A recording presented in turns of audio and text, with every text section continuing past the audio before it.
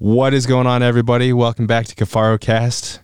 I'm announcing today's podcast because I won at rock, paper, scissors. But technically lost. Technically I lost. I was the odd man out. I don't understand these rules. But we have our good buddy here, Trevin S. I don't know how to say your last name. You got to say it fast. Stoltzfus. Strategery. And Aaron's across from me right here. So what's going on, gentlemen? Not much. What's happening with you? Yeah, the magazine looks great, by the way. Yeah, it looks really good. I don't want to talk any crap about the older version, but this is much better. Well, we're headed in the right direction, and we just had the CBA banquet, which was a lot of fun. I say that because it's had been postponed because of COVID, right? So 2019, 2020 didn't happen. So it was 2 years build up to the CBA magazine, and it was also a great time with the new May-June issue just coming out to be able to get people's feedback and all that stuff. And, you're going to get all types of feedback. You're going to get, good, bad, but all of it can be construed as constructive criticism. So the one thing we did get that was straight across the board was that, it's a lot better as far as it was a step in the direction of being a bona fide magazine versus more of a newsletter. Yeah. And that's what we were shooting for. Image heavy, capture an imagination. The images are great. Yeah. And it's the right amount, because when I say the right amount, there's got to be, not everybody's dumb like me and looks at pictures. Right. So you got about the right amount to capture both sides of the fence, right? There's enough text and enough photos. Right. And when you're looking at least in my opinion, with my experience in the magazine world, I've had a little bit, not a super amount, but I did stay in a Holiday Inn Express one time, and I feel like the cover has to capture your imagination, and then as you start to flip through it, you got to suck them in. It's just like when we produce films or TV shows, episodes of, it's a hook. You got to set that hook and bring them in. And that's, I think, what we've done. Capturing people's imagination, wanting them to turn the page. Yeah. No, and it's a good thing, too, with you guys, we're able to, be the word, unite everybody together a little bit better. When I say unite, you've got a lot of pistons firing, a lot of people rowing in the same direction now. Because there's a lot of photographers, a lot of businesses, things like that in Colorado that you guys are able to funnel into this magazine now. So when I say that, I mean as you look into this magazine, you can see that you guys were able to take a much larger pool to come out with the final product, which is awesome. So and the key thing for me is that this magazine is about the readers, meaning here's a shameless plug for those of you listening to send in your Colorado, well, not just your Colorado hunts, but we want to be able to showcase people's adventures. yeah. Please take good pictures. And Aaron, I still want to do something where we focus on how to do that. But, I think that's something that could be a 3 or 4 or 5 part series, because that could get pretty technical. It could be one of the things that, and we can touch on it really quick, and it just won't take very long. I mean, you have good camera gear, right? Frank has good camera gear, but to take a good quality photo, you don't need a Canon 1DX or a 5D Mark IV. I recently bought a point and shoot, before I was recommending the Sony RX100, unbelievable camera. I got the G5 Mark II from Canon. Mm-hmm. That's what I'm packing in for backpack hunts. Really? 22 megapixels. Unbelievable. It's all you can adjust it all manually. Now, that's not to say if we did a close backpacking trip or I was paid to photograph someone, but it's kicking out 8 to 10 megabyte photos. Plenty room for a magazine, Right. And if you learn how to take a photo, it's got aperture priority shutter. You can use it just like an SLR. That's not a bad option. It's a little bit, it's $700, but what's a lens for our camera? 18? At a minimum, Yeah. right? Yeah, $1,800 to $3,000. Unless you start going with something that's, Leica or Zeiss glass or something. Yeah. I think what people need to understand is you need to, And for guys like us that have been doing this for a while, it seems rudimentary, but why do you want high megapixels when you're looking at something? I mean, the basics are, you want the higher megapixels because it allows us to blow it up higher, and you get high. That's where you get high resolution. Yep. And so when you're basically taking a higher megapixel photo, as they expand that, there's more mega donkeys in there, so it doesn't get grainy as they expand it. And so, an iPhone, a newer iPhone, doesn't take horrible photos. It's good. What this camera allows you to do, if you don't want to spend money on an insane, what we use, you can get that point and shoot in a couple extra batteries. It'll be somewhere between $600 and $1,000. Expensive, but an iPhone's $1,200 for a new iPhone. That'll help you learn photography. That gets you, out of the starting block, so to speak, of learning aperture priority and composition, and you're actually going to be able to use their photos when they send in a submission. So yeah, I had an article submitted the other day, and it's a good article, well written, and the photos looked pretty good, but they're about $400K, and so I'm like, okay, well, I can use those in about a 2 by 4, a pretty small area. But if I wanted to do a 2-page spread, no chance. And I don't know if television has screwed us up, but you know how people go, hey, zoom in on that license plate. All right, enhance. That is, you cannot do that. That is something that is literally not possible.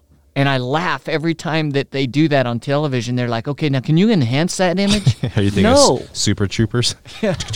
Enhance. We were talking about that yesterday, actually, with our security cameras, or security cameras in general.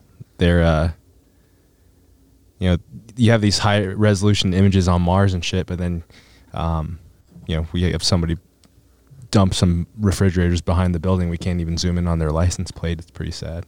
Yeah, it is sad, and it's comical, because when I say comical, coming back to what Trevin was talking about, hey, Trevin, Frank, I want to get into wildlife photography. I've got a budget of about $700. You're not getting into wildlife photography at a high level, because the lens for a 600 millimeter lens is $12,000. For a 2 to 500 is $5,000 probably. Even a crappy 150 to 600 Sigmas, which are good lenses, they're $1,800, and then you got to put it on a good body.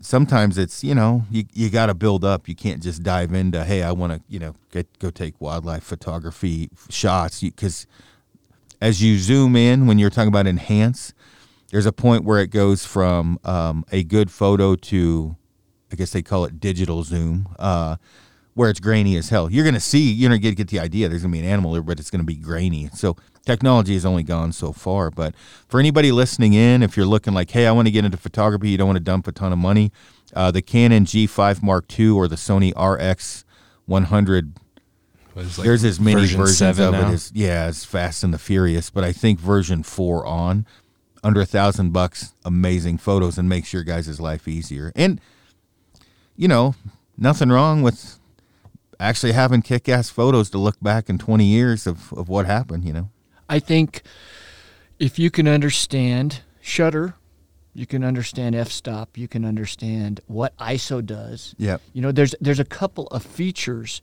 that that make a camera work. And if you understand those individual features, you can run any camera in manual. I could grab a Nikon or a Sony or a Canon, and I might have to find the buttons. That was with that point and shoot. Oh, yeah, that's a gorgeous picture. Yeah. Once you say the buttons, once you know the buttons to push, you know how to make the adjustments. Yeah. If I'm looking for a cinematic depth of field, kind of like that cover on the magazine, if you look at it, that ram is in perfect. He's out of focus. Why? Because he had a low f-stop. His focal length was very shallow. And once you understand how to achieve that, if you're looking for that specific shot, you can do it on any camera.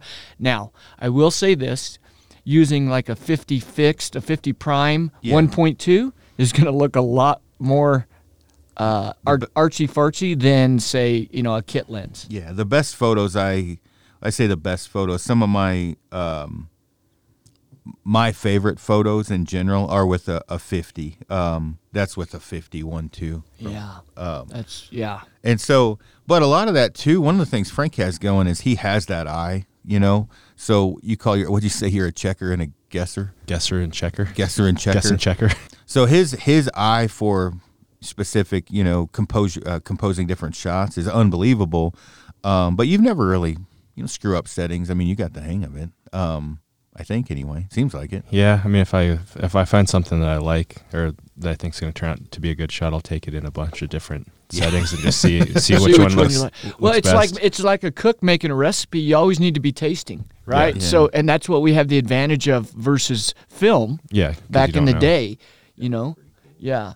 So that has great depth of field where you feel and you can see the close surroundings, the ground and stuff, but then all of a sudden it's crystal clear on the subject. Yeah. And it gives a great depth of field that is and it is sucks awesome. your eye right Right. to that animal. So but yeah, we don't need to go on to photography too much, but I think it's important if you're wanting to document.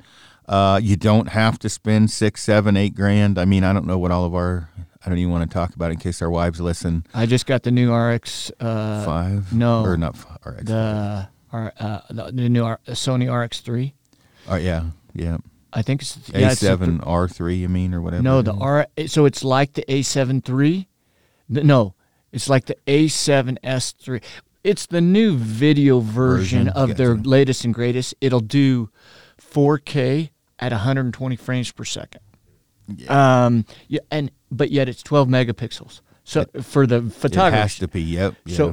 Because and we could get into all the details of why it has to be, but it's amazing. Megapixels are not necessarily your friend for video and No. low light. You do not want a lot of mega donkeys. No. That's one of the reasons that 1DX is such a monster at night shots. It's only 22. I say only. It's 22 megapixels, but it crushes in low light. I mean, the thing's unbelievable. But for video, that's one of the reasons Sony. I mean, they were smart. Low light, right? 12 is as much as you need. So. Back in the day, we would go, 10 to 15 minutes. But, legal light, legal shooting time, well, you couldn't really shoot for another 10 minutes because you had to wait for the light to catch up for cameras. And these cameras now are just so amazing. I think we were playing around. I don't remember what the ISO was, but we were playing around, not getting any grain, almost at legal light. Yeah. Well, and here's what's funny, because I've been, how you have like a tactical movie and you got military guys beside you just picking it apart. Well, you'll see hunting shows where the video looks probably not legal shooting light. Well, your camera doesn't have the human eye. It's Right. So when I watch and it's that dark, I know like, oh, they're 15 minutes into legal shooting light, because you can't film before. I mean, you just can't film before that, and roughly anyway. Because like videoing, I've tried to video lower light before, just, not to like make a production of it, but just, basically like seeing what the legs the camera has. And technology is getting much better, but still 30 minutes before sunup, you're not getting video. No. So No. I mean, I will say this RX3 is pretty dang. It's pushing the limits. Yeah. But anyway, I mean, if somebody's really interested in camera, there's so much good stuff, and you don't go looking for hunting photography. Just go looking for photography in general. Google search rule of thirds. That's the other thing. I wish people would understand composition, and some people have it, some people don't. But the people that don't have a good eye for composition, the composing a good shot, they can learn. It's if you'll get a couple of good basic rules. Anyway, I could talk. I'm a nerd when it comes to. Yeah, there are a ton of camera assets gear. out there though. Like I think we brought up the is it the Nathrops? Is that their name? The husband and wife? Tony and- Lathrop. No. I can't remember. Yeah. Anyway, she's cute too. They're funny, like a Yeah. Frank. She is. There is different YouTube.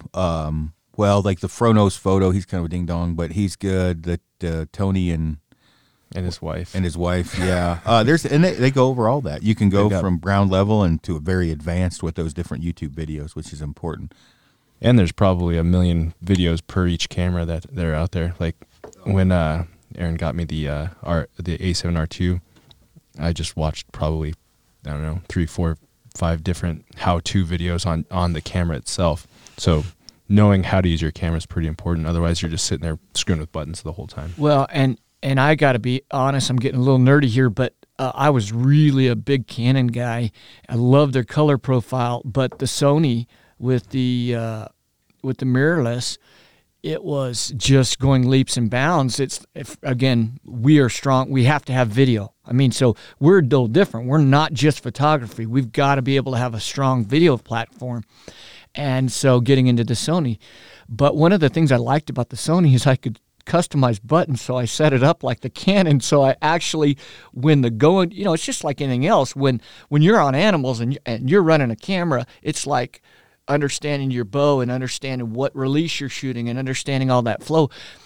We set the buttons so that my muscle memory would come into effect from all the years of running a Canon 5D or a 6D or something like that. So I could make my adjustments quickly. And now Canon has the R5, which allows. So it is amazing how technology. And again, these are very expensive cameras.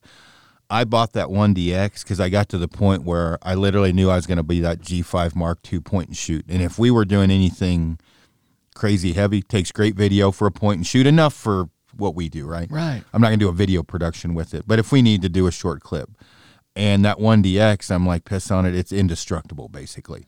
I looked at the R5, the new Sony, so they came out with that new R5. Pretty much crushed everything. And then Sony comes out with the Alpha 1. And It's like, it's never ending. Technology is amazing. And so like right now for photography, the R5 and the 1DX would be my choice. For video would be, the A7S versions or whatever, because they're just monsters in low light. They can get you places you cannot get. And that FX3 that we just got it's basically taking that A7S3, I believe, platform, but again, only a 12 megapixel. Yep. We took that 1DX to Greenland when I went on my muskox hunt, and it minus 30 degrees. Yeah. I was really impressed how well the cameras did. Have you ever had to, this is an interesting thing, we had to actually temper the cameras. Like we couldn't go from the sled into the camp.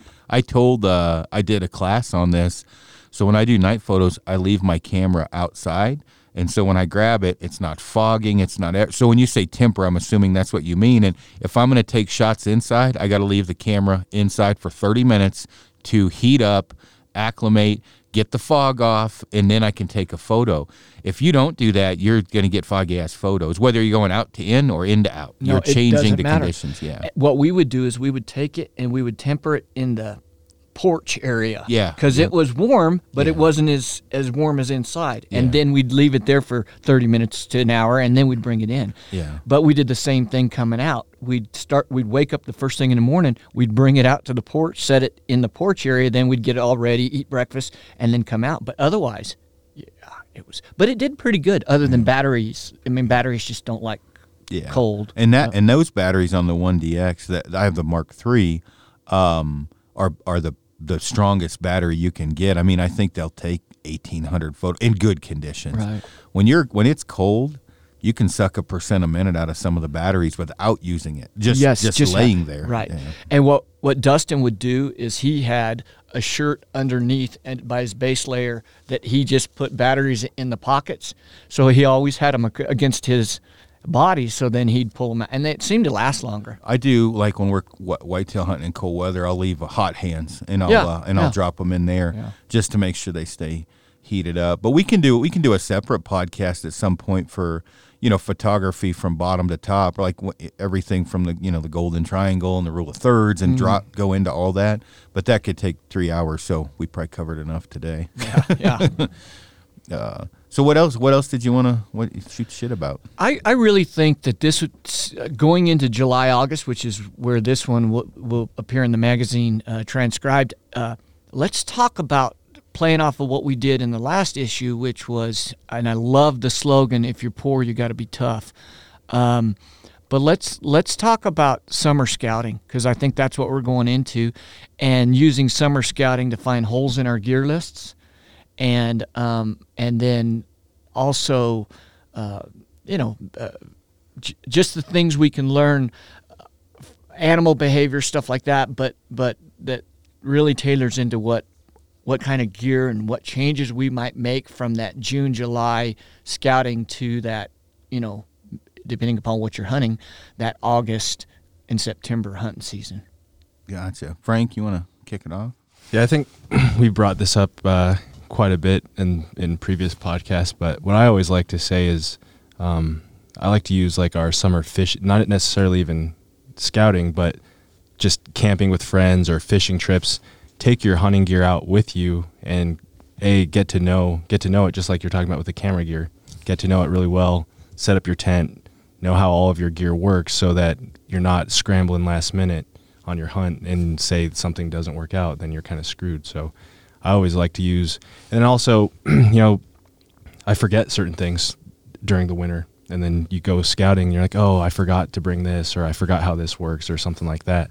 So I think it's important to utilize those summer scouting trips or fishing trips or camping trips with friends, just to get reacquainted with your gear, because a lot of times I forget, this is what I use this for, this is why I bring this, or I don't need this particular item for hunting. So do you guys find that, I know I do this in the winter time when I'm not out, actually boots on the ground, climbing hills with a pack on my back, that all of a sudden I forget about weight? And I get these great ideas about, oh man, I'm going to take this next year. Yeah. That first trip for me is generally a heavier trip scouting, and that it helps remind me of what the hell was I thinking. Because I always call it the good idea fairy. The good idea fairy hops in, and then you pack it in, and you're like, okay, maybe that wasn't such a good idea. And you realize you don't really need it. Sometimes I think comfort equates to heavier weight. Like I love having that little backpacking chair, the Helinox chair. Yeah. But I don't ever take it hunting because it's just extra weight. But it's nice to have when you're in camp, if you're fishing or whatever, and you're sitting around. Those things are awesome. Well, and I did a podcast last night with a guy that's never been high country mule deer hunting, and he just had questions. And I would say it's anticlimactic when people hear what Frank and I actually take, because there's not a lot of extra super cool crap in the pack. It is literally the minimal amount we need to make it for 8, 10, 12, 14 days. And so clothing, hey, what's your clothing list? And I'm like, a shirt, a puffy, a rain jacket. There ain't a whole fleece. Like, there's not a lot in there. So adding gear, and we test out gear all the time. I kind of just assess what's the weight of it. Did it perform better than what I had? Is it lighter or is it heavier? If it's heavier, did it perform that much better to make the increase in weight? And if it didn't, then we tried it, and I keep the same thing I had. I would say probably this year I just looked at that Zoleo and ordered one to test it against the InReach. Mostly too, it's cheaper. It links up to your phone to be able to text wherever we want. Still satellite based. Yeah, I think it uses Iridium satellites, and then it's cheaper plan, and it's only $150 for the system. So just to see how it does. Stoves, we pretty much use like the MSR reactor. We'll go back and forth. That's another thing. And I don't know, Frank, my view on like shelters is if it's really far in a short period of time, I don't mind bringing a tarp. I can make it through 3 to 5 days for just about anything.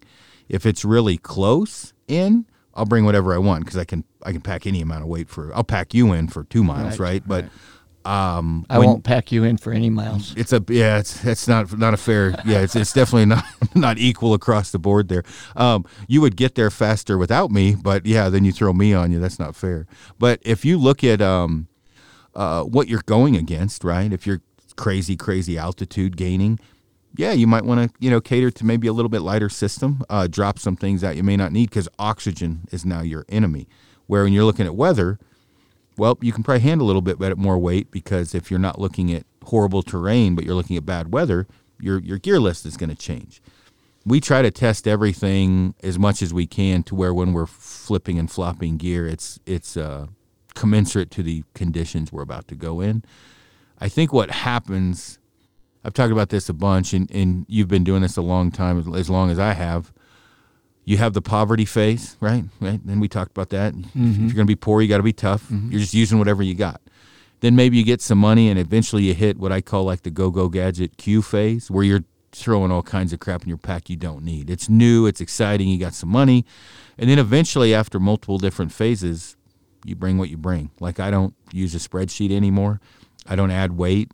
When I say add weight, like if I've tested it through the summer scouting, it hit the list.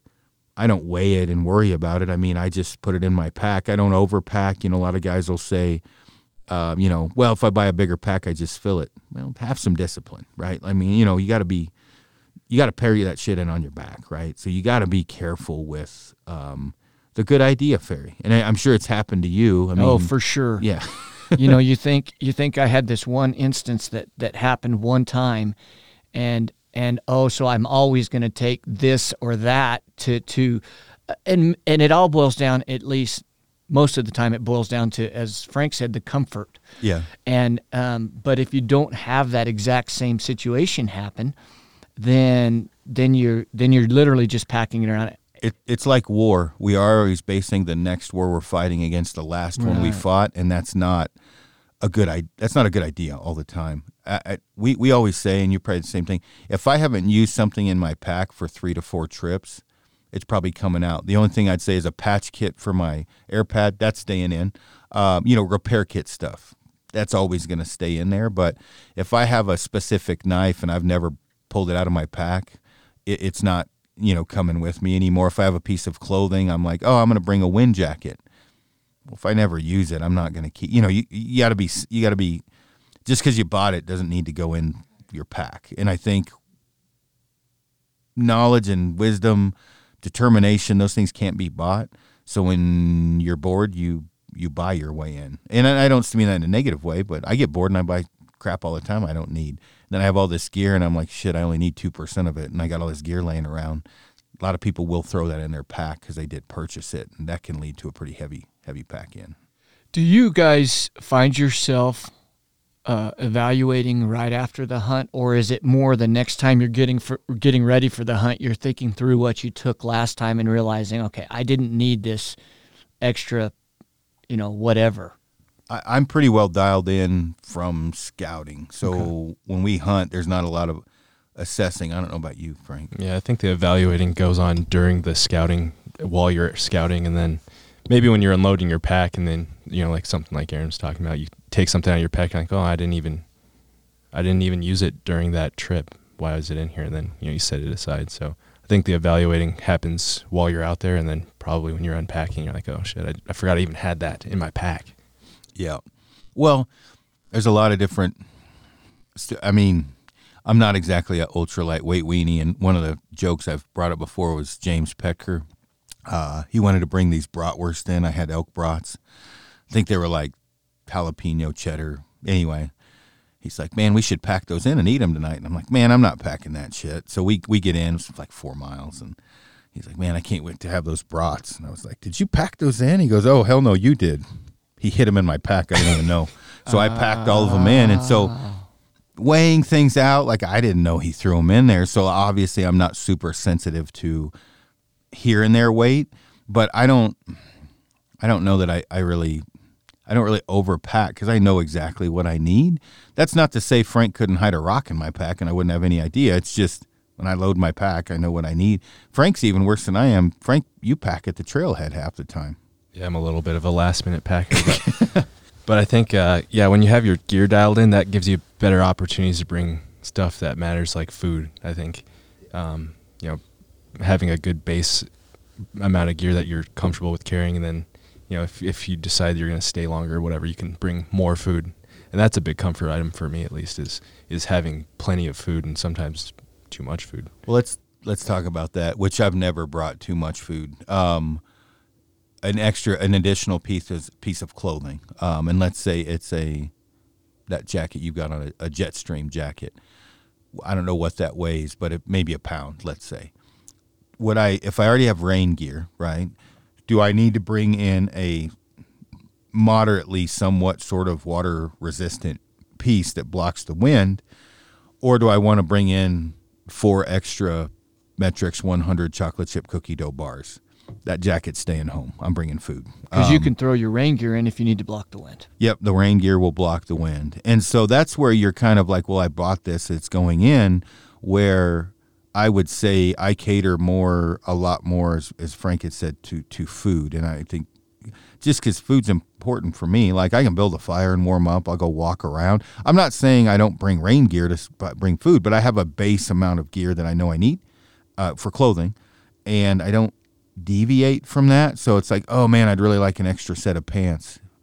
I'd really like a candy bar, right? So I don't bring the extra set of pants. Gotcha. Now, one thing I think people don't understand is, I want to talk a little bit about sleeping bags, is the ratings on the cold rating on a sleeping bag, because I have froze my butt off on what was quote unquote a 20-degree bag, and it's not even close to 20 degrees, and I'm cold. And I don't normally sleep cold.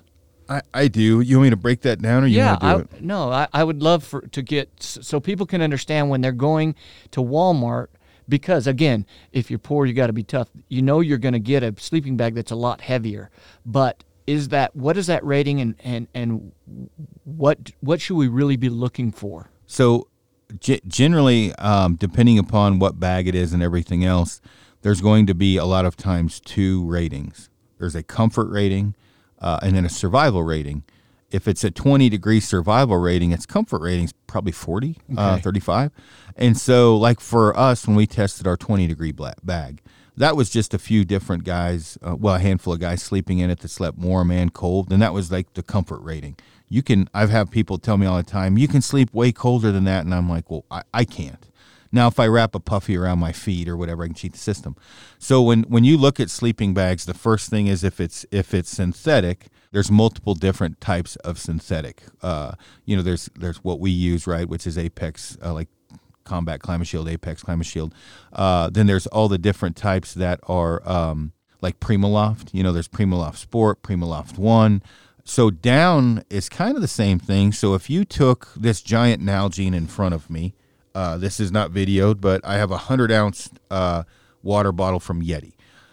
If I took 650 filled down, it will take, because there's more stems and sticks from the feathers in 650 fill because it's a lower quality. So it takes more 650 fill because it's not as lofty to fill this up. If I go to a 900 fill, and these bags are rated the same, the 900 fill is lighter because it takes less down because it's fluffier or loftier to fill this up. So if the rating does the same, if the rating was done correctly and it is the same, the 650 fill bag is as warm as the 900 fill, but it's heavier because it took more down. Then when you look at that, is it a comfort or is it a survival rating? Generally, unless it's a Western Mountaineering, a Feathered Friends, maybe a few others, their temperature ratings are legit. That is a comfort rating.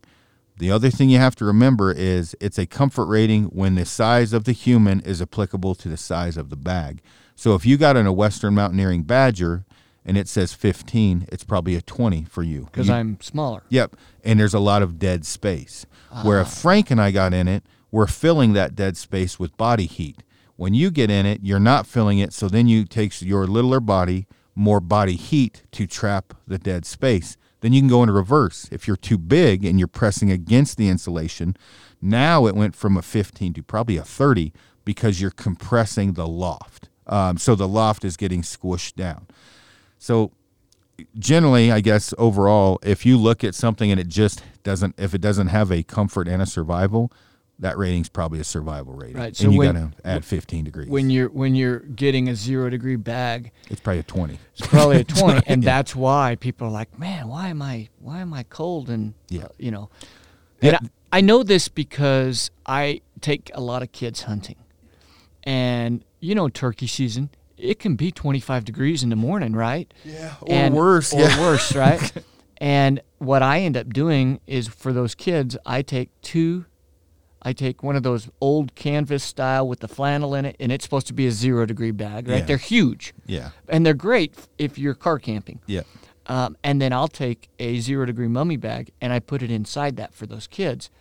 And if you add all that up, it makes them sleep comfortable. Yep. But if they were just one, they wouldn't freeze to death, but they would not get a good night's sleep because number one, they're small humans. Yep. And number two, it's a 0, so it's probably more like a 20 or 25 with them. Yep.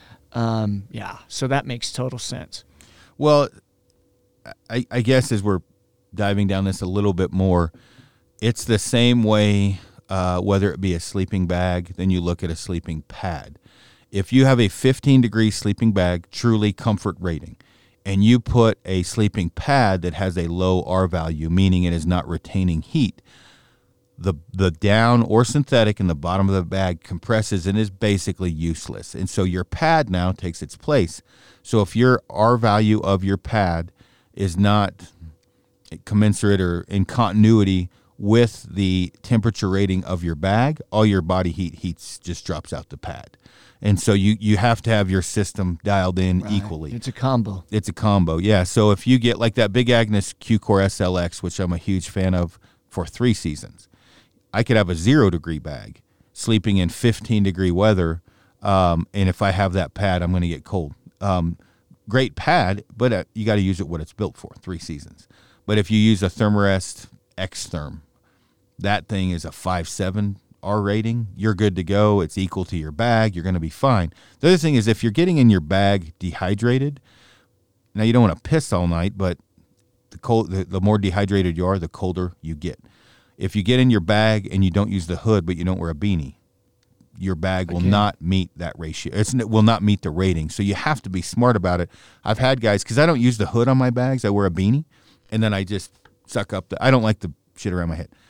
So my bag, I got to give it a little bit of extra oomph because it's like, okay, I'm not using it to where you're fully enclosing all of your body, zipping it up to where you look like Kenny on South Park. Mm-hmm. If they're rating it that way, for which all of them do, and you're not using it that way, you might not get to 15 degrees in that bag comfort. So you got to think about all this stuff. And there's a lot of bad press on different bags because people didn't use them correctly. And I froze my butt off, and I'll just use a Kifaru bag, although we have pretty good ratings on ours, but I used a Kifaru bag and froze to death.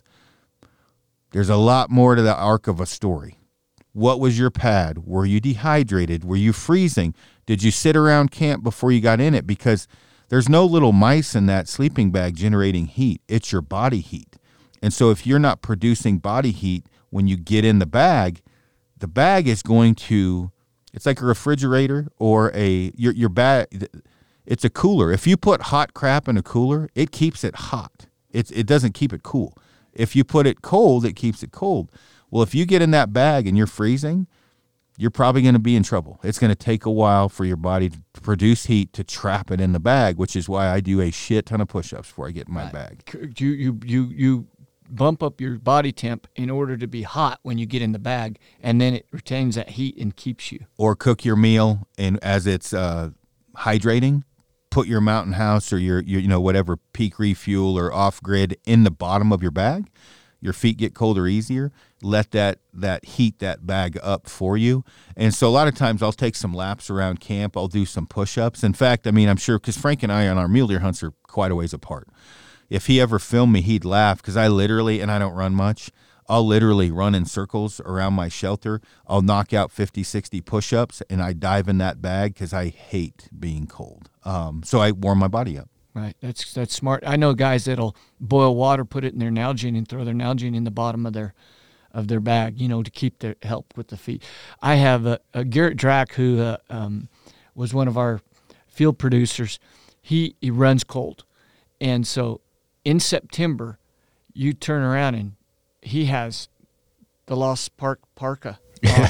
And I'm sitting there in like just a freaking little hoodie and glassing. Well, when temps drop in the mountains, he has a 0 degree bag and he'll put his parka system on and then get in his backpack or get in his sleeping bag that way, which, number one, fills more space, I think. Yeah. Makes him bigger, but it also helps. He's kind of like you. He does not like to be cold. Yeah. So he errs where I tend to sleep a little warm. So unless it's really cold, I do okay. But, well, and I've been in different. Well, when I shot the deer in 2020, when you came in, remember I had messaged you, "Hey, I'll be just past the creek." Nothing flat, and it like a dummy. I shot the deer, right? Climbed up over the mountain, which doesn't do a great. You saw that shit. You've been on that side. It's steep. It's a steep razorback there. And so I didn't want to. I was too lazy to go back and get my pack because I had left it way on it. So I had my Bane. I'm just jammed as much as I could into that little bastard. Carried one sack. I had one game bag in my hand and my bow. I got on the other side. I called Amy. I called Randy Cooling. I probably called you. I talked way too long. Storm's rolling in. I'm like, all right, Frank, if you're going to come in, I'll be just past the creek. What was I, a fucking mile past? I couldn't find flat ground. Then I was lazy, and I didn't put on rain gear. And it's not really rain. It's sleet and snow, the bad kind. So when I finally get to, I'm shivering by the time and I'm not going to gritty the hell out of this. I wasn't dying, but it was cold, and so I got my tent set up, threw everything inside. I'm already soaked, right? So I run around, try to find some firewood, warm up. I strip totally everything off that's wet, and I put my puffy on and my rain jacket on inside my tent to retain heat. A lot of people don't think about this. I would say you and I have put ourselves in enough bad positions, probably you as well, to know how to get yourself out of it. And so socks and boots are wet because I had pants on, sucked down to my sock, went into my boot. So I got in my bag, my feet halfway up, body's retaining, start my food, get refueled that way, leave that heater on a little bit in my vestibule, which you're not supposed to do, but I do anyway. Got a little warmth in there, got warmed up, threw my cold stuff back on that I had to, kept my rain gear on, built a fire. Went back in the shelter, got everything wet, and built a bonfire and tried to dry everything off I had, knowing what I had was dry, what was wet, not getting what I had dry, even wetter. Just common sense to not, you don't want to hit hypothermia. I wasn't going to hit hypothermia because no matter what I did, I could just hike out, right? And that will warm you up. It's steep. When you got there the next day, it was cold. It was cold. There was a little bit of snow on the ground. I think my beard was frozen by the time I got there. It was late. It was late in the archery season there, so it was one of those late storms that he was talking about, and it was really cold. And as much as I profess to know what I'm doing, I could see the storm rolling in, and I stayed talking. I was so happy I finally got a deer. Went back in, and I stayed on the phone too much. And honestly, it was just, what do you call that? Admiration day. I was just sitting there with my meat, my gear, and my pack, and just happy I got a buck, not really thinking of the potential repercussions. Now, I wasn't in danger at any time, but I would have been a hell of a fucking happier if I left an hour early and set my tent up before I was soaked. Right, So. yeah. Well, that makes sense. I mean, a lot of that comes from experience, but even experience sometimes situations. A storm, you've been in the high country where a storm rolls in and you don't think it's going to be that bad, and then it turns out to be a lot worse. Yeah. So. Yeah, I don't know, Frank. I know that one year you were solo for 12, 13 days. It rained almost every day, didn't it? Yeah, it rained a lot. I think one thing that helped that scouting season, I was using a down quilt, and our buddy Dan and my buddy Clinton, we went scouting a weekend during the summer, and it rained, and I think I was using the Mega Tarp at that time, and we got caught in a storm, so we set up just the Mega Tarp between the three of us. It was super tight there, and I'm wrapped up in my quilt, and it was raining pretty good. I don't think I seam sealed the tarp before the trip, so it was leaking, and I got that quilt wet, and I was like, whoa. Down quilt, rainstorm, cold. I don't think this is going to make it into season. So that was a good point to the summer scouting and using your gear. Is I came to the realization I wouldn't be using the quilt during that hunt, and I ended up having to stay for 12 days to get that deer. And I didn't plan on staying that long. I brought a good amount of food, but that's another point, to bring in extra food, or like Aaron said, there's no such thing as too much food. If you bring a lot of food, you can ration that out. If you're thinking you're going to stay longer, you can kind of eat a little bit less during the day and let that food last you a couple extra days. I went into this in great depth in that seminar. Was when you have high caloric burn days, eat more calories. When you have less caloric burn days, save your food. And that, or if you have days where maybe you had a little bit more high caloric, but you stayed busy and you weren't thinking about hunger, you want to replenish your body, but you can go 2 weeks without eating anything and not die. That way, when you get to where he and I have been, like, oh, it's day 8, we were staying 8 days, we might be able to make it to day 10 or 11. Maybe not happy, but we will make it by saving a little bit of food. I think sometimes people listen to these, and this has been very apparent in the last few podcasts, and don't really realize the pain and suffering of backpack hunting. Like the ice axe that I bring sometimes, I'm not climbing Everest. That's to dig out seeps, dig out beds, things like that. I'm not using it because it's a walking stick, and I only like to use one walking stick because I hold my weapon in the other hand. Is that needed for an elk hunt? Probably not. If you're not camping by water, you're probably not by elk. They need water. But higher altitude stuff, it is handy at times. And so there's certain things that we do, well, like when I was with Cliff, we used the map as a water trough, right? So we just took the map so it could drip out, and then we just take a dry sack, put it under that, and let it drip in all day. You know, I said that, and you would have thought I was talking about the moon being made of fucking cheese. People are like, what? And I'm like, well, if it's only dripping a little bit a minute, like it's got to sit there all day. I said, so I made it, kind of manufactured it to where it would drip like a bucket. They're like, well, isn't that bag dirty? I'm like, well, what do you think the creek's dirty? Like, I'm not going to just drink it straight out like it's a keg. I'm going to purify it, but it's holding water. Or like those rocks by my tent, we had a pump that one time. Every time it rained, you would have looked like I was an old man digging up coins in the yard. I'm pumping out of every hole in a rock I can because there's not a lot of water up there. And you were screwed that one year. You had no water. Well, yeah, last year actually there's a spring that I usually camp by, and it first couple of days it was going pretty good, but it started going into a trickle, so I had to I dug out a couple little pools so that it would pool up, and then also I did the kind of same thing that he did with his map. I got some food wrappers, like Cliff Bar wrappers, Power Bar wrappers, well, that kind of stuff. Made little spouts, used my stove to collect water, and then that would drip into like my water bottle or into like a bladder or a bag, so I could have water for the next couple of days. So that's the kind of stuff you have to think about. Otherwise, I was walking probably a mile and a half, 2 miles to a kind of a runoff pond that was disgusting. Yeah. And I talked to a guy and I was like, yeah, I drank some water out of there the other day. And he's like, dude, my horses hardly want to drink out of that. I'm like, yeah.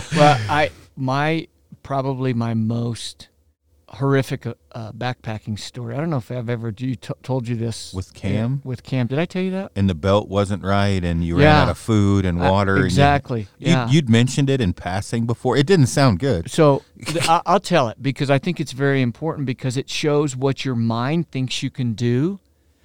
Having had some experience prior to that backpacking, I would say by no means was I an expert, but I had spent some time with a pack on my back and stuff. And at the time I was working for Eastman's, and I remember Guy Eastman called me and he said, hey, can you film Cam on this hunt in Wyoming? And I said, oh yeah, sure. I wrestled in college, and there's no quit in me, right? But there is a sense of I can perhaps accomplish more in my mind. It's that romantic, backpacking, I want a backpack hunt. It's that idea. You don't really know what you're getting into. And with him, at the time, we had a sponsorship with a pack that doesn't matter it's a different pack.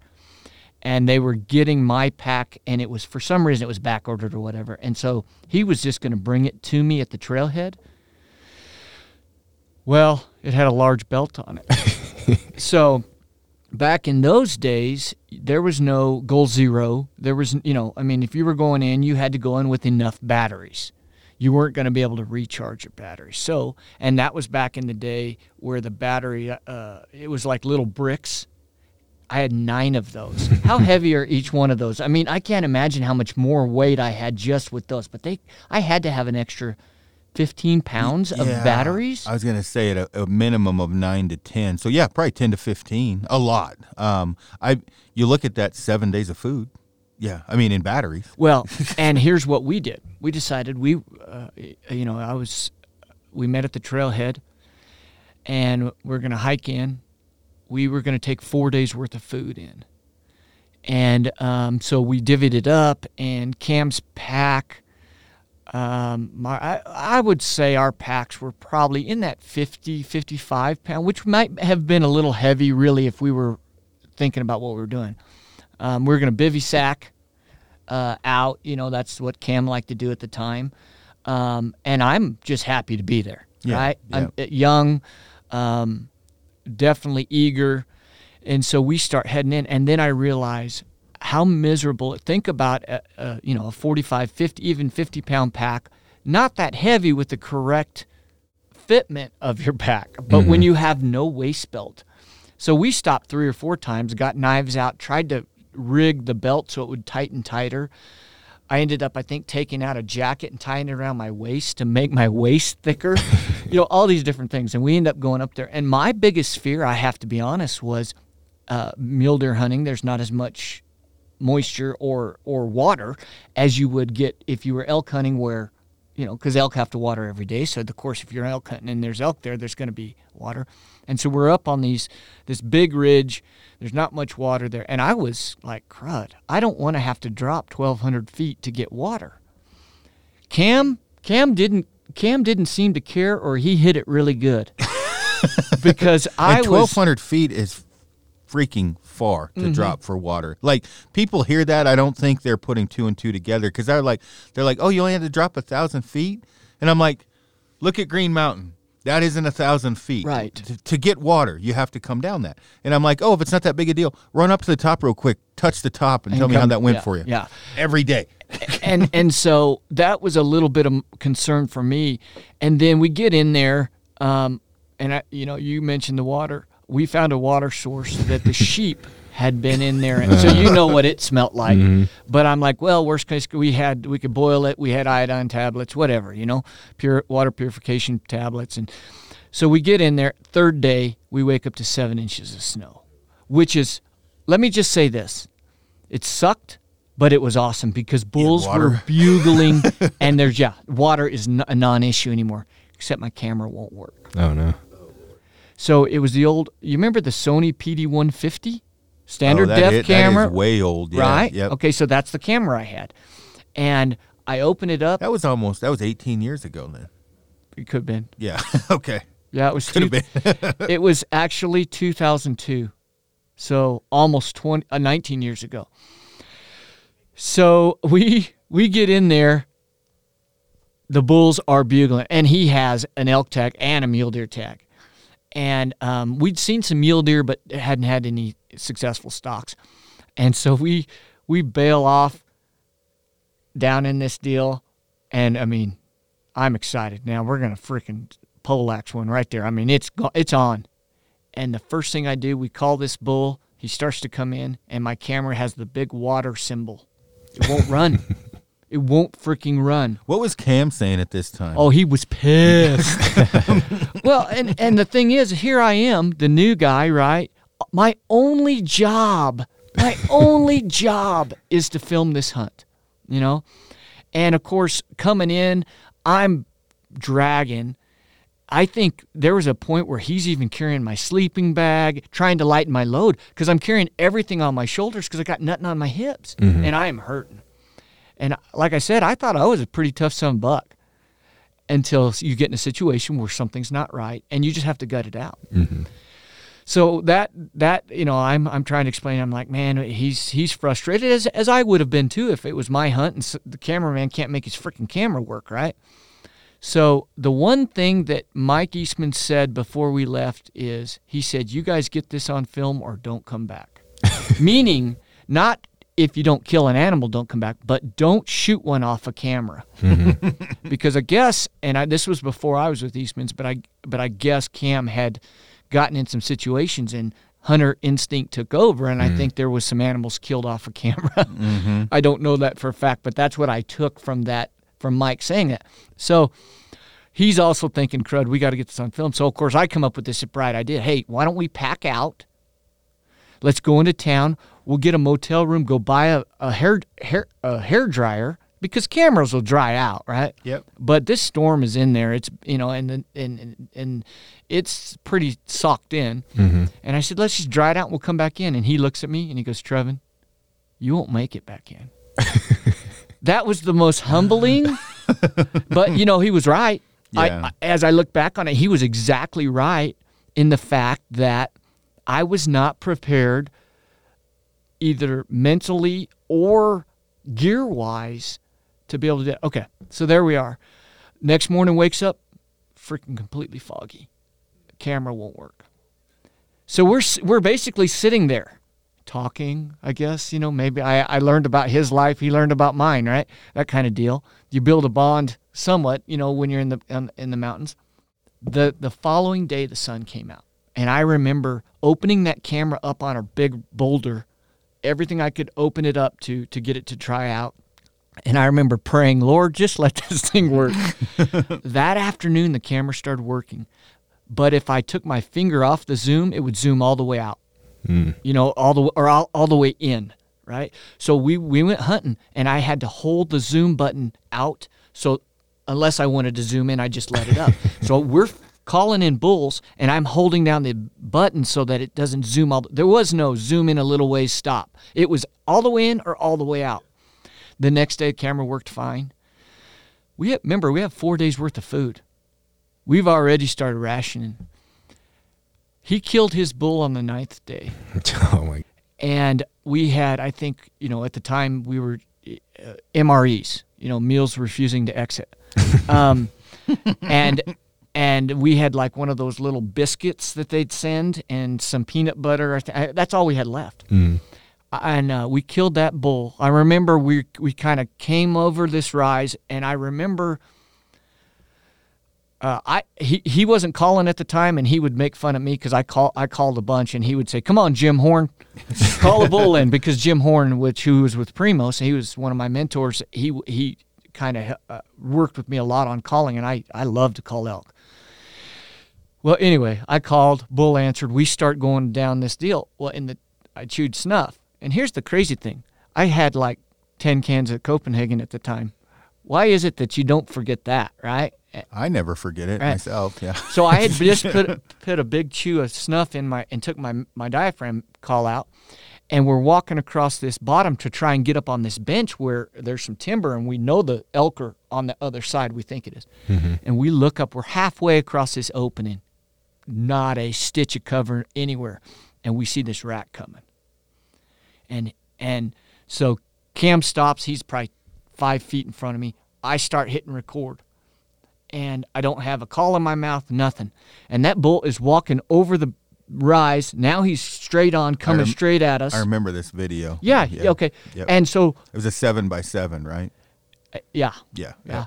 And so I just remember going, crud. Ew. You did that. You went, ew. Well, what else am I? Well, first Cam draws, Mm-hmm. and of course the bull picks up on that, right? And that bull starts to just hightail it out of there. And all I could think of is I got to make an elk call, so I go ew. He later called it my meow. Yeah. But he stops, and Yeah. of course Cam's at full draw, and he pinwheels him probably 40 yards, and here we are. So 9th day. Well, this was back in the day. Cell phones were still pretty new. I mean, there was lots of cell phones around, but you didn't have iPhones. It was just a razor, like one of those razors. Well, I had a little bit of battery, so I hiked up to a peak where I got service, and I called Ike. I think Ike was in the office, and I said, "Hey," because we had an outfitter that could pack us out. I said, "We got a bull down. Can you see if you can get a hold of Tim and pack us out?" And he said, "Okay." Well, we didn't know what the deal was. I told him where we were, basically via a map and the bottom of this drainage and the bottom of this drainage. That's all I could think to tell. I don't even think I had a GPS with me. So we go back down. By the time we got that elk quartered out and hung in a tree in the shade, we hear this, "Ee-oh!" like somebody kind of, "Hey-oh!" And we get out in an opening and we look on this ridge and there's a pack string of horses. That was the best sight in the stinking world. Did he have food for you? He had 2 of those pint Pepsis Yeah. and a stop and rob, a come and go Yeah. submarine sandwich. Which is gold at that point. I could only eat like an eighth of it because I don't know if my stomach had I'm sure it's shrunk, yeah. But I remember, that was the best. No mayonnaise, no mustard, none of that, right? You just, it's so good. And then I remember I just drank like a third of that Pepsi, and I just want to take a nap. But I do remember that was one of the things. Here's what I remember. I don't remember being hungry. Yeah. And I remember there was a point in that trip, and I think it was when Cam called me out on the fact that, dude, if we hike in, you can't hike out.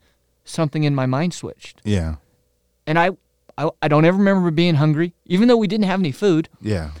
And I just remember we're going to do this till we get out. And I remember Cam even getting a little frustrated about the 8th day. Yeah. Like, man, I mean, because the pressure was on him, right? Yeah. And I remember trying to kind of to encourage him too, because we were a team at that juncture.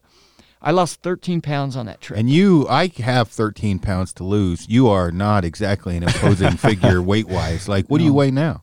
Probably about 142. And what did you weigh then, 130? Yeah, probably. Yeah, because I remember thinking, looking at you, and that you look like a fucking I got to quit cussing, Ninja Turtle going in with that pack on. Right. For one, Right. And then when you were coming out, I remember this.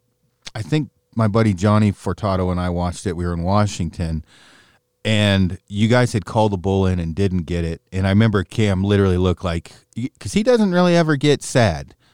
He was not. You could see he was down. His ding ding was in the dirt. Yeah. And he's like, we just can't catch a break. It was in a wallow. I think it was kind of open. And We then later, came up over, and the bull we were almost there. yeah.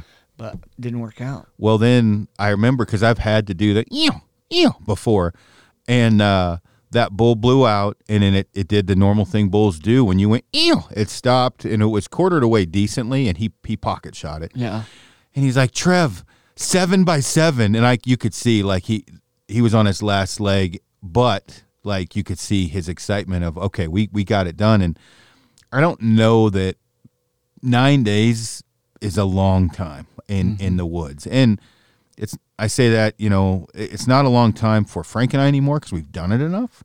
But the first time you go 9 days and you're faced with snow, a pack that doesn't fit, running out of food, camera doesn't work, and getting your ass kicked by elk, it takes a pretty mentally stout person to stay on the mountain because it's a hell of a lot easier to walk out. How many times do you think about walking out? Well, honestly, You didn't have the choice. When that flip in my mind switched, Yeah. I never thought about Good, it. yeah. But up until that point, about every 15 minutes, and here's the crazy thing: I wanted to call my mama. I mean, because I went in it with the romanticism Yeah. of backpack hunting that we all have. Yeah. Because we've done it, and I've taken a church youth group backpacking, right? And I know what to expect, I think. Well, but when you get in that situation, and it sure tested me, and it showed me the resolve of what you just mentioned before I started this long-winded story. Of it's more you mentally you got to be prepared. It's not this romantic idea of who was the old TV show that the guy that had the bear, Grizzly Adams. Yeah. It's not Grizzly Adams walking across a meadow and the birds are chirping and all is right. I mean, you're just like picking a spot up ahead, especially because Cam had an aversion to trails. He liked to go straight up the freaking mountain. And I just remember thinking, okay, I got to make it to that tree. Yeah. I mean, I remember and of course my shoulders were killing me because I had no weight on my hips. So there was a combination of my expectations and reality. And I think if people will spend these summer trips and go through some pain, then it will be much better in the end. Yeah, and I think, and I get a little blowback from this as far as, and I get it because when I say blowback, when I talk about the things Frank and I go through, I don't mean that as a bragging thing. Like, I'm not saying, oh, we're the toughest men alive, but what I'm saying is from time in the field and our gear, we will outlast most people. And that's not to say Frank and I are tougher than everyone. We've been back there. We know what we're facing. And so we know there's going to be really good times and there's going to be really bad times. We know we're probably going to run out of water. We know lightning is going to come through. So knowing all that and experiencing all that, there's not a whole lot. I'd just say injury would probably, that's the only thing that's going to drive us off. It wasn't like that always. So when I say that, it doesn't mean like I popped out of the womb that way. There was a lot of hard times and freezing and things where I learned along the way. And then now, obviously, we just try to pass on that info, which we're doing right now. The romanticizing of backpack hunt, if you want to do that, just go a mile in. Right. You'll be able to not experience a lot of pain and anguish. If you're a mile in, you got a lot of good gear, you can do the backpack hunt. You probably may not see any animals. You may. But when you're talking 5, 7, 9, 12 miles in, 5, 7, 9, 12, 14 days in, the romanticizing of backpack hunting kind of goes out the window because then you're actually faced with a real backpack hunt, and those can be pretty rough. And I think it's almost like when you start working out, when you haven't been working out, sometimes you just need to start small. Yeah. And if you build up to that, there's no shame in just going 3 miles in.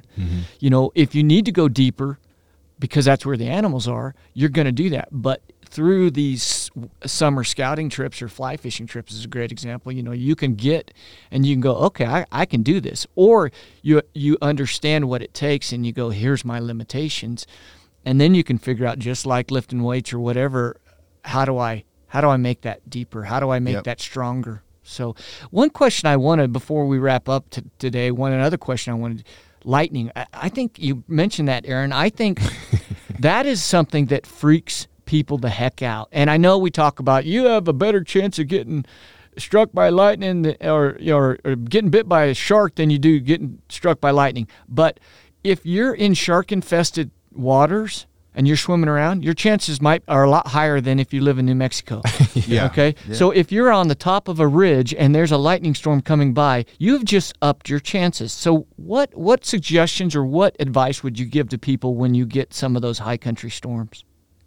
I'm not the right probably guy to ask. I can't speak for Frank, but I just sit through them anymore. Now, under a tree, do you pop a tent? What do you do? If I'm in a tent, I just curl up in there and lay up. And now, let's put this into context. If Frank and I are camping on a knife edge ridge and there's a lightning storm hitting cloud to ground, spiking that knife edge ridge coming directly to us, I might just get in the tent, right? That's stupid. But overall, when lightning's going off, unless it's directly above us, I just get in the tent. And now we had one go over last year. I texted you and said, did you, because when it went by me, I could watch cloud to ground 300 meters in front of me. Just wow. You remember that storm? Yeah. It was bad. Yeah, I mean, I think, let's see, that year, was it last year before, when I packed my deer out after you came over by where I was. Aaron and I were up on this glassing point in the morning where we typically glass from, and a storm was rolling in, so we came back down to camp, and literally we're standing there, and it's just starting to rain, and lightning hit right where we were sitting. Yeah, at the summit. It wasn't very far from where we were, but yeah, for me, typically I'll camp pretty close to where I'm glassing, but I'm not typically camping at the top of a peak for those reasons. So I'm about the same as Aaron. If a storm's coming in, I'll drop down to camp, and then how far? Like, give me an estimation of 100 yards off the peak. Oh, we're probably okay. A few hundred feet below the top. I try my best not to camp up. For wind, I'm always looking for a little patch of those little jack pines or whatever. Pines, yeah. And and then the lightning is always a concern. So I just Braden, you should talk to Braden and Phil. I think they both had a meltdown moment in the Sangres over lightning. I think Braden probably more so than Phil. And I'm not saying that making fun of Braden. Omni, when he shot his sheep, he was on a bigger ram and they had to back out, and he swears it saved their lives because it was bad. And so when you have a mountain range that has a abundance of heat on the valley floor and then shooting up to 13,000 feet, when those two pressure systems hit each other, it causes problems. It causes lightning. So for me, same exact as Frank. I don't camp at the highest point unless I absolutely have to. I get in some bristlecone and jack pine. I try to get a little ways from the glassing point. And if the storm's rolling through and it's not shooting straight down where I can see it coming straight at me, I just get in the tent and hope I don't get hit with lightning. Now, on the one I was more worried about Frank, I texted you because it rolled in front of me, and I'm talking cloud to ground where I'm watching it out the tent door, and I'm like, that's heading right to Frank. And so I think when it went through, I texted you and said, hey, sir, did you make it? And you were like, that was interesting because it lit up the tent for me. I mean, it's like turning on lights off. Yeah, it was right above me. Yeah. That was interesting. How close was it striking to you? Gosh, it was right there. Yeah. And it's always a crazy experience when it's going off right above your head because it's about as loud as anything you'll ever hear. You feel it in your chest. Oh, yeah. Yeah. And you your like pants, to 'cause try you're to generally crap. power down all your electronics. Like Yeah. that probably doesn't help, but in your mind it does, like maybe. I remember I had my walking stick sticking out in the ground, and I ran out and threw it and get that thing about I chunked it, got about 100 feet away from me because I'm like, any metallic object sticking straight up might be bad. But might be like a lightning rod. Well, I think these are some great hints, some great tips for guys that are want to do this, and I appreciate you guys' honesty because you don't want to scare people off. But let's be honest. They need to know what they're getting into. Yeah. Some people I think are just genetically or mentally built for backpack hunting. Like with Frank, he doesn't mind being alone at all. Other people are their herd mentality. They got to have a friend with them. I'm kind of either way. It doesn't really matter to me. Probably not quite at the level of Frank. Frank certainly doesn't mind. I'll go solo and I don't mind, but it doesn't bother me to have somebody with me either. But it's not just being solo. It's also the weather, the food, the altitude. When I say that, meaning if you hike in and you've bit off more than you could chew and you go 7 miles in, you probably should have went in 3, right? And then you hit weather on the way and everything's soaked, and then you're not sleeping well because you're at high altitude. And so, that feeling waking up because altitude, you're just not used to that. You add all those things together, most people are coming off the mountain early. I find that with me, one of my worst things is my mind. I get in my own head. And I think you guys have talked about this in different podcasts that it's sometimes your worst enemy is yourself. You can talk yourself off the mountain. It's like in basic training when you go in with a knee injury to get out of basic training, you come back with asthma. Your brain can make up anything for you to come off the mountain, whether it be your wife might be mad, your kid's birthday, work, whatever.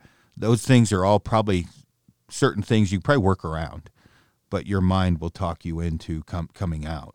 Was it you that I heard talked about the fact that there was times you were on the mountain and glad you didn't have cell phone service because you would have called your ex-girlfriend and apologized for? Yep. Was that you? Yep. Because I mean that's how your brain works. Yeah, I totally understand that. Not that I have an ex-girlfriend I need to apologize for.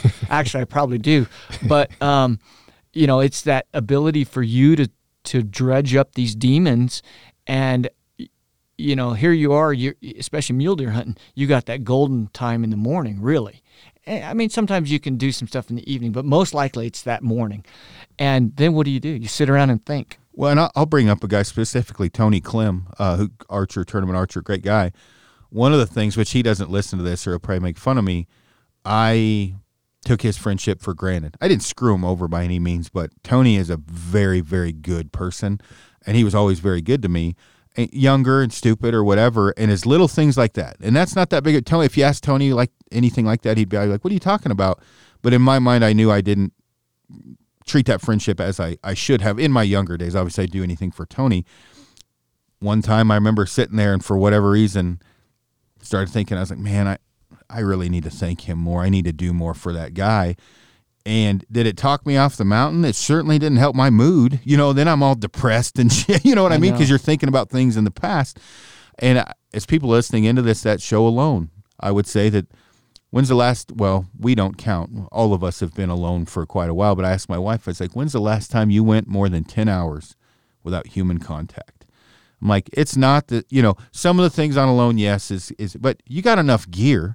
It's not the gear, right? In food is a problem too, but they're popping early, right? They're hitting the button early. They are not used to that and their brain is probably talking them, you know what, is this $500,000 worth it? My wife could leave me. When you get back, what do you think your wife's going to say? We need $500,000. Why the hell did you come back? Right. She wouldn't have let you gone to begin with. And so it's your mind. And if you don't, Hobo Jordan, the guy that won alone, we've had him on the podcast. In his survival schools, he talks about it. Make sure you are buttoned up and zipped up at your home life when you're gone, because then you have nothing to worry about while you're out there, which is easier said than done. It's so easy. Yeah, it's so easier said than done, because even small things become huge when you start thinking about them. And here we are talking about stuff that has nothing to do with hunting. Being able to compartmentalize. Yeah, that's not going to help you spot that flick of the ear 1,000 yards away, but it is, because you're going to be focused. You're gonna, and there's the chance of you hiking off. 3 miles back in, not that big a deal. But 7 miles back in, you're making a commitment there. Yeah. So you are. Frank, what would you say if you were to give anybody advice for backpack hunting? The mentally part? Everything. But overall mental gear, like if you gave a list top to bottom, 5 things to think about from top to bottom. I think the mental thing's pretty huge. One thing I like to think is, well, you're not going to kill anything if you're back at home sitting on the couch. And if you are back home sitting on the couch, you're probably going to wish that you were still back out there. Mm-hmm. And one thing I always think is, if say, you had a slow day of hunting or whatever, missed a shot, that same thing could happen. You still have a really good chance of killing something the next day. You have to stay in that positive mindset that you could kill something on the first day, or you could kill something on the 12th day. So it can happen at any time, even if it looks like it's not going to. So just keeping positive is pretty huge, and sometimes it can be tough, but you kind of just gotta have to stick it out pretty hard. And then, like we were talking in the beginning, just using your gear all summer long. Even if you don't live out west, if you say you live out somewhere east, go camping and use your gear and see how you like it. Get acquainted with your gear and see what works and what doesn't. But a lot of this stuff is kind of, for me, it has been learning the hard way, but it helps, You remember better when you learn the hard way, though. Yeah. And then there's a lot of assets out there as far as like forums. Aaron does a ton of seminars, learning from guys that have experience that you can trust. There's a lot of opinions out there, but finding the right people that you want to kind of mold your style to, get mentors. I've been lucky. I've been able to hunt with Aaron a lot and camp with Aaron a lot, and I've learned a lot from him. But yeah, getting out and using the gear and not sitting at home hypothesizing, is that a word? Sure. It's a George Bush word. Yeah. Actually, now it's a Biden word, except there'd be some other weird shit thrown in there with it. I think it's really an over-dramatization or romanticizing something because of the stigma that comes with it, which is, it's hard. Mm-hmm. But there's something to be said for the guy that hikes in there, puts up with that, arrows a buck, and then packs it out on his back. I mean, there's definitely a stigma that comes with that. And, it's that self-sustaining, tough type of, almost to a I don't want to say military, but almost special ops type feeling, where you're going in there and you're in your mind, withstanding that thunderstorm is just something you're going to have to do until you're laying in that tent and it's cracking above your head.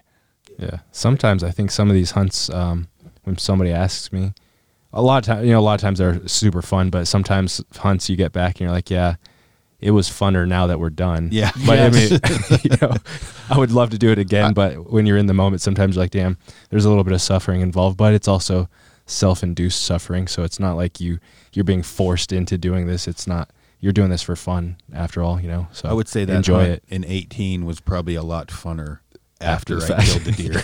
That was a rough one. Yeah. But surrounding yourself with good people at home and in the field is an important one. People that motivate you and don't get down. Check your gear. Don't overpack. And the other thing is too that I don't think people realize is you don't have to be an extreme backpack hunter. You don't have to go to the level of the story with you, and you don't need to go do that to backpack hunt. If you're a 1.5 mile guy in, be a 1.5 mile guy in. There's nothing wrong with that. So hunt at the the level that keeps you happy. What good does it do to go hate it for 10 days when you waited 365 days to do it? Hunt to your ability, to your mental depth, I guess you could say. So if you don't want to be a high country mule deer hunter, don't hunt them in the timber when you're hunting elk. Hunt what is best for you in that situation, and I think you'll be a lot better off. And always keep it fun. If you smoke yourself every day and you're doing dumb things, it's not going to be. It won't even be fun when you finish. Like you keep everything in perspective. You're not out there, saving lives. You're out there to have fun with your own. And I think people probably take that a little bit, probably because the over dramatization of that shit on hunting videos. Not everything is epic back there. No. It's just going to be fun, or try to keep it fun. I get such a immense amount of emails and feedback, whether it's through social media about what we do, but people forget, the videos they see or the films that we make about a hunt. That's a 100th of what happened on that hunt, because you just only have a limited amount of time. And if you're making a film, you have 12 minutes to tell this whole adventure in 12 minutes. So all of unless it's like a funny or a super intense segment that you add in to add drama or to show the sucky side of it, most of the suck factor doesn't make the cut. It's like Instagram. You don't see the bad groups. Yeah. You see the good groups. Yeah. I mean, and that's true. I occasionally you'll get. It's hard to show in video what someone is thinking after a blown stock. And it's hard for me to explain Amy adrenaline before. I told her 100 times what exactly would happen.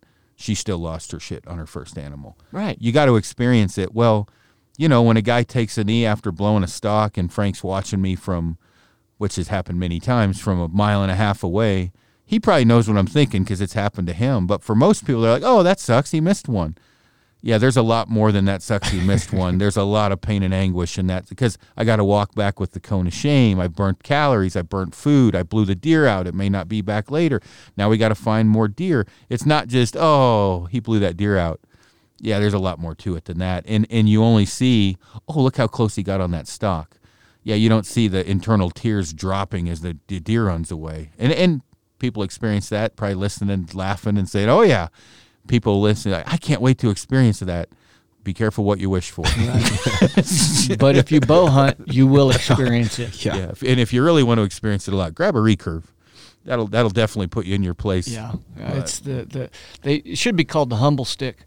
Yeah. Because I called it the struggle stick, and I've had people say call it the humble stick. It's too late now. It's called the struggle stick. But either way, you are hunting with a primitive weapon or a compound, a semi. You're still flinging a stick. There's gonna be times that you may have 6 stocks that you blow everyone out. Try to stay positive and keep positive people around you, just like in life, and you'll do a lot better. Yep. That's good stuff. Good stuff. Oh, well, cool, man. We've been on an hour and a half. You got anything else you want to add? No, I think this is great. This is probably going to make 2, because I'm thinking we'll do the gear stuff, and then I want to do just the mental game, because I mean that in and of itself, what we talked about, the mental capacities, I think that's extremely important. Yeah. So and that's I'd say if you want to really test your mental ability, just get your ass out there. It'll definitely test it. But I think it's good for everyone. Kind of like. Everybody should join the Army or the military for at least a couple years, everybody should re-roof a house and change your own oil at least once. Head into the backcountry for at least a few days and make you a better person and at least see what you got. Well, and I just want to throw out there again, invite people, if you hunt Colorado or want to hunt Colorado, there's a reason you should be a member of the CBA, because in order to maintain what we have, we've got to have a voice, and we can't have that voice without y'all out there joining and helping us have a bigger voice, because the louder we speak, the more people we talk about, the better we can make our season structures, and because there are groups that are trying to take that away from us. Yeah, many now. Definitely a strong, united front with everybody rowing in the right direction is more important than ever. So where can people join the CBA? So the easiest way is with the new website, coloradobowhunting.org. The magazine, of course, is the Colorado bow hunter, but it's coloradobowhunting.org. There's a join. Even if you've joined sometime in the past, just go renew. It's $30. I mean, it's cheap, and you get 6 awesome magazines now. You know, and this is the type of stuff we want to focus on. Get this information out, but even more than that, build that community that's going to go behind the scenes. You know, and we need people. We need new, fresh, exciting, eager people that can help with the fight, and every little bit helps. There you go, people. Go join the CBA, and definitely the magazine is awesome. We've got our man Justin Davis on the cover of this one, youngest bow hunter ever to achieve the Big 9, which is crazy. And he's a little ninja. He's a killer. So good article with him in there. So again, thanks for hopping on. Everybody join the CBA. Thank you. Frank, anything parting words? Oh yeah, thanks for coming in, man. It was awesome. It's always fun. Always fun. All right, take it easy, everybody.